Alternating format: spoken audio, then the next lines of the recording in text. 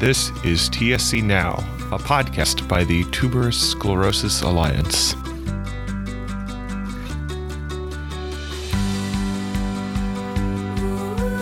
Hello, and welcome to the November episode of TSC Now. As always, I'm your host, Dan Klein. Wherever you are listening, I wish you and your family a restful, safe, and happy Thanksgiving. This month, I caught up with Dr. Nishant Gupta, Associate Professor in the Division of Pulmonology, Critical Care, and Sleep Medicine at the University of Cincinnati, where he also serves as the Director of Interstitial and Rare Lung Disease Program. We talked about what researchers and clinicians have learned so far about how COVID-19 impacts those with TSC and LAM, what potential future vaccines mean for those affected, and how individuals with TSC and LAM who have already contracted COVID-19, confirmed by testing, can participate in an important natural history database study to help us better understand the risk and severity of the virus. I'll post a link with more information about that study in the show description if you're interested in learning more. Without further ado, here's my conversation with Dr. Gupta. I'm now joined by Dr. Nishant Gupta, Assistant Professor of Medicine at the University of Cincinnati and Medical Director of the LAM Clinic and Research Network. Dr. Gupta, thank you so much for talking to me today. Thank you, Dan. It's my pleasure. So we're now several months into the COVID-19 pandemic.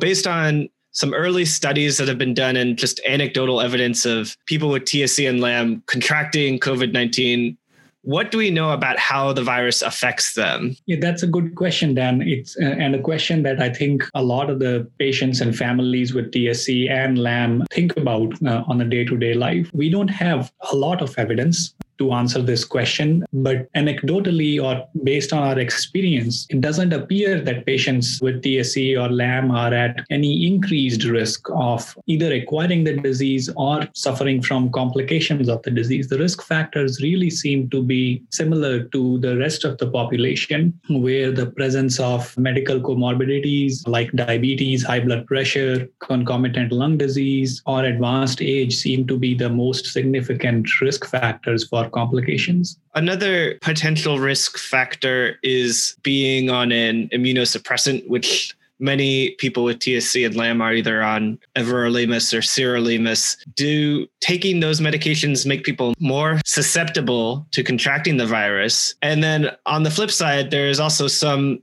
anecdotal evidence that actually taking those medications may protect people from a more severe reaction to the virus. What should people do who are on these immunosuppressants? Yeah, Dan, there are a lot of layers to this question, and this is scientifically a very interesting question. First is this notion that does being on this immune suppression make you more likely to contract the virus? Being on sirolimus or everolimus is not going to make you more likely or at more risk of catching the virus than other people who are not on the medication. It theoretically might put you at an increased risk of complications because your immune system is not as strong as, say, someone with a normal immune system in fighting the virus. Having said that, there is a lot of evidence pointing to a potentially beneficial role of sirolimus and everolimus in viral diseases. This evidence is mostly gathered from patients with influenza or influenza-like illnesses, but there is hope and belief that it might carry over into COVID-19 as well. As an example, we are currently conducting a study where we are seeing if giving sirolimus to patients who are hospitalized with COVID-19 could have a beneficial effect on them. The study is currently ongoing. At this time, we don't have the results to share, but I wanted to mention this just to make the point that the drugs like sirolimus or everolimus, whether they are truly a risk factor or a beneficial agent, are not known. So what I tell patients and families is right now, the best thing to do is to keep things very simple. What I mean by that is if you need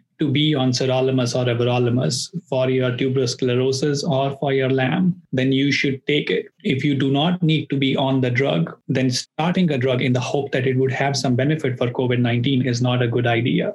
So in a sense, let the indication of tuberous sclerosis complex or LAM guide you whether you need to be on treatment or not. We do not recommend that patients who are on treatment stop treatment because of the fear of COVID-19. You talked about the study that you're doing looking at the potential benefits. Is the hypothesis that perhaps these drugs may tamp down on the cytokine storming, or what are the other potential benefits? There are multiple reasons why these drugs might help patients with COVID-19. One is, as you said, that they might help with blunting the cytokine storm. This is a loosely applied term, which essentially means that as your immune system gets revved up while responding to the virus, it may cause some collateral damage to your own organ systems. And that's the simplistic way to understand cytokine storm. Other reasons why these drugs might help is that they have been shown to suppress the replication of the virus in cell culture models. Also, sometimes the viruses hijack the human machinery to replicate and propagate from cell to cell. And these drugs, by slowing down the human metabolism, can help reduce the spread of the virus from cell to cell. But again, I'd like to highlight that these are theoretical benefits, which we are excited about, but they need to be proven and tested in a clinical study before we start using this drug for COVID-19. So in the same vein as theoretical treatments, recently there was some preliminary data about potential vaccines. What are some considerations that need to be made before taking a potential vaccine for individuals with TSC and/or LAM? Yeah, the vaccine data coming out, at least the preliminary reports coming out, looked quite encouraging. But as with all reports, especially in the era of COVID-19, where things get released or hyped up before the full picture comes into view, I would urge everyone to have cautious optimism, if you will. We need to, first of all, wait until the studies get published and all of the data is available. And that is critical because in addition to efficacy of the vaccine, you also want to know about the side effects of the vaccine. And so it is imperative that we look at that safety data very carefully. The other thing for patients who are on sirolimus or everolimus to keep in mind is that as a general rule of thumb, by being on these medications, you cannot take live vaccines, meaning vaccines which are weakened form of the virus, because you theoretically have a risk of acquiring the disease if you're taking a live vaccine. Now, thankfully, all of the vaccines being developed for COVID-19 are using a newer technology, which is not giving you a live vaccine. So that risk is not there with the COVID-19 vaccines being developed. The last question that is something to keep in the back of our mind is that if you're on sirolimus or everolimus, does being on these drugs alter the response that your immune system will garner to a vaccine? With the concern being, will you mount less of a response as opposed to a patient who is not on these drugs and has a full immune system? The answer to this question is not known. This answer will need to be studied. But in general, this concern is somewhat mitigated by the fact that even if you mount some response, that some response is probably better than no response. So if the vaccine is safe and effective, one should still err on the side of taking it rather than not taking it. Shifting gears a little bit, the TS Alliance has partnered with several TSC clinics across the country to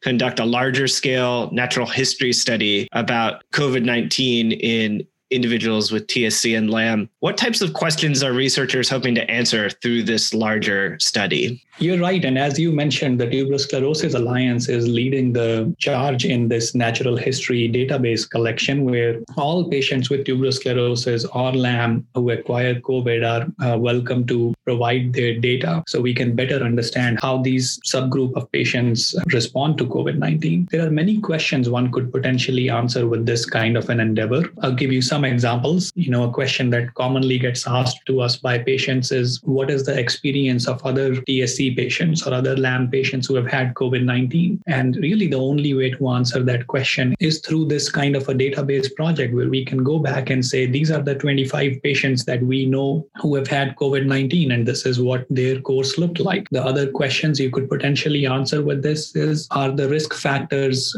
from being on sirolimus or everolimus, like we discussed a few minutes prior? The third question, which is very important to answer, is, are there long-term effects of COVID-19? That's another unknown in this whole virus, and that this kind of a natural history project will help us answer those questions. What is involved for people interested in participating in this study? Yeah, for people interested in participating, it should be relatively straightforward. They need to contact Joanne Nagakawa at the Tuberous Sclerosis Alliance, and Joanne will get the consent from those patients and can't take on the task of getting their medical records. They might need to help a little with getting access to the records, but that we are hoping is not needed for every patient, and that it can all be handled at the level of the Tuberous Sclerosis Alliance. And for the LAM patients, you are certainly welcome to contact the LAM Foundation, and they can put you in touch with Joanne and the folks at Tuberous Sclerosis Alliance to get you started on this endeavor. Once researchers have that medical data, what are they looking at in that medical data to start answering some of those questions that you've proposed? Yeah, it starts with getting a sense of the overall cohort. What are the demographics? Are these mostly young people? Are these mostly older people?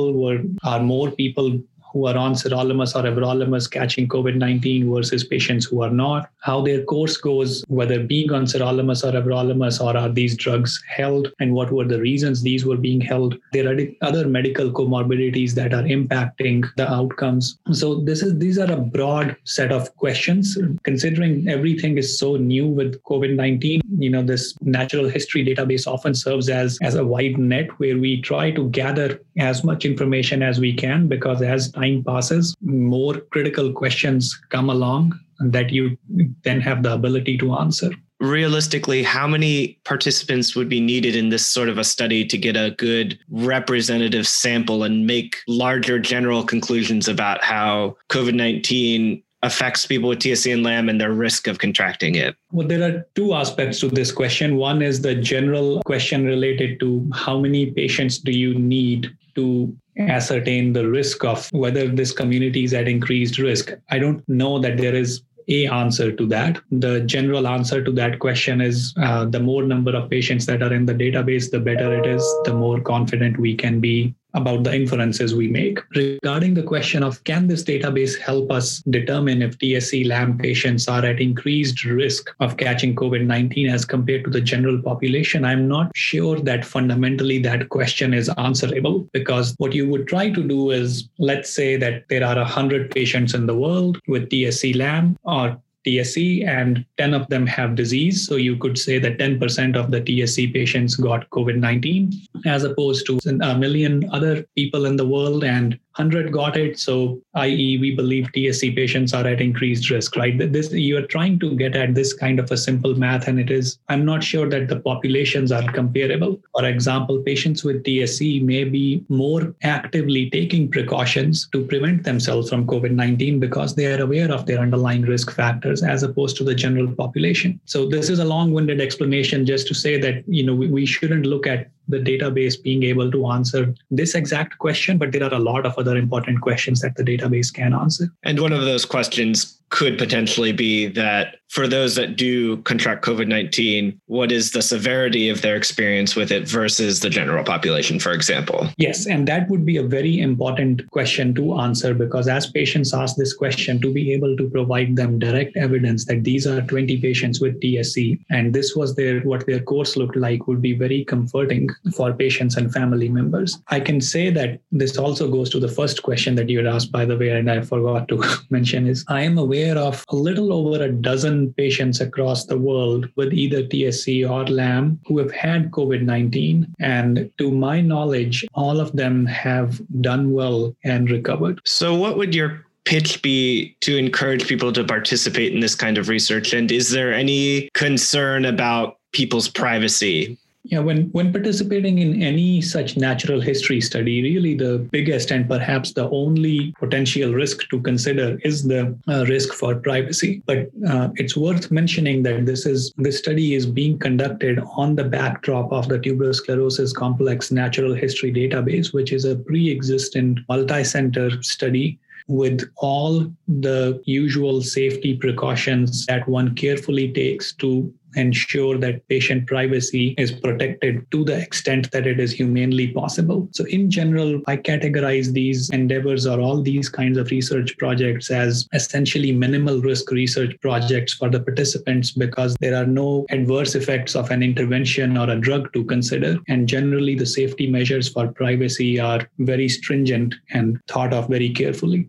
Finally, as the pandemic continues to drag on and seemingly things are getting worse across the country, what general recommendations do you have for people with TSC and LAM to protect themselves over the next coming months? Yes, some of this is going to sound boring. Some of this is going to sound like something you probably are tired of hearing. But the most important things continue to remain social distancing and hand hygiene and wearing a mask. Those are the tenets of protecting oneself from catching COVID-19. And I would just urge everyone to continue doing the same. We completely understand that everyone is probably tired to some extent of doing the same thing and not seeing light at the end of the tunnel. I'd just point out that there is some light at the end of this tunnel. This winter appears to be a difficult one, but there are promising developments with regards to vaccines. We understand a lot more about the biology of this virus now than we did in the spring. The outcomes of patients who are getting hospitalized with COVID-19 are better. We are more comfortable. We know better how to treat and manage these patients. And there is every reason to believe that as spring and summer 2021 roll around, that we would be a lot closer to getting over this pandemic than we are now. So it is only a matter of a few more months. Just keep doing what you've been doing for a few more months and we will all get through this. That's a great optimistic note to end on and good advice to continue to reemphasize, because as you said, it's said over and over again, but there's a reason for that. And that's the best way to protect yourself. Nishant, thank you so much for taking time to talk to me. Thank you for sharing more information about the study. And hopefully we will look forward to a day when we can all move past this in the next couple of months. Thank you, Dan. My pleasure. I look forward to that day as well. My thanks again to Dr. Gupta for sharing his insight on the state of the virus, how those with TSC and LAM can stay safe, and the important natural history study looking to better understand COVID-19's impact on those with TSC and LAM. As mentioned in the opening, I'll share a link in the show notes with more information on the study and how you can get involved. Following my interview with Dr. Gupta, with news that both Pfizer and Moderna had promising initial data from their vaccine candidates, I reached back out to Nishant to ask about what he thinks of these two candidates and their safety, especially for those with TSC and LAM. Here's his response. Both Pfizer and Moderna vaccines are using a new mRNA-based technique to generate portions of the spike protein to generate an immune response. This is not a live virus and is safe for patients with TSC and LAM, regardless of their use of sirolimus or everolimus. Thank you, Dr. Gupta, for that update. Finally, before I wrap up this month's episode, I wanted to make 3 quick announcements. First, next Tuesday, December 1st, is Giving Tuesday, a global generosity movement unleashing the power of people and organizations to transform their communities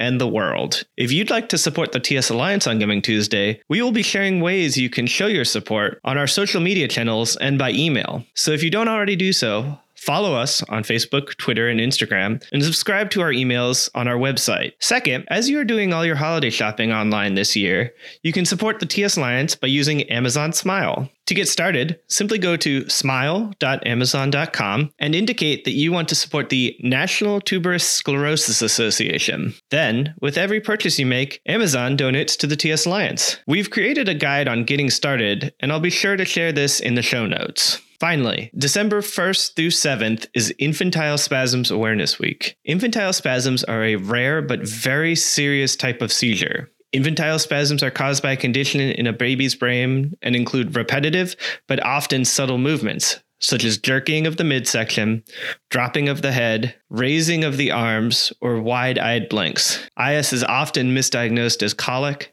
reflux, or startle reflex. These types of seizures should be treated as a medical emergency. For the 6th year, the TS Alliance is partnering with over 30 organizations in the Infantile Spasms Action Network to raise awareness of these seizures and what parents and caregivers should do if they suspect their baby has IS. We'll be releasing a special early episode of TSC Now in December all about infantile spasms and IS Awareness Week. And in the meantime, you can learn more now by going to infantilespasms.org. That will do it for this episode. Thank you so much for listening. Thank you for listening to TSC Now. Our theme song is Take Charge by Young Presidents. You can find all our episodes at tsalliance.org/TSC Now. Thanks for listening.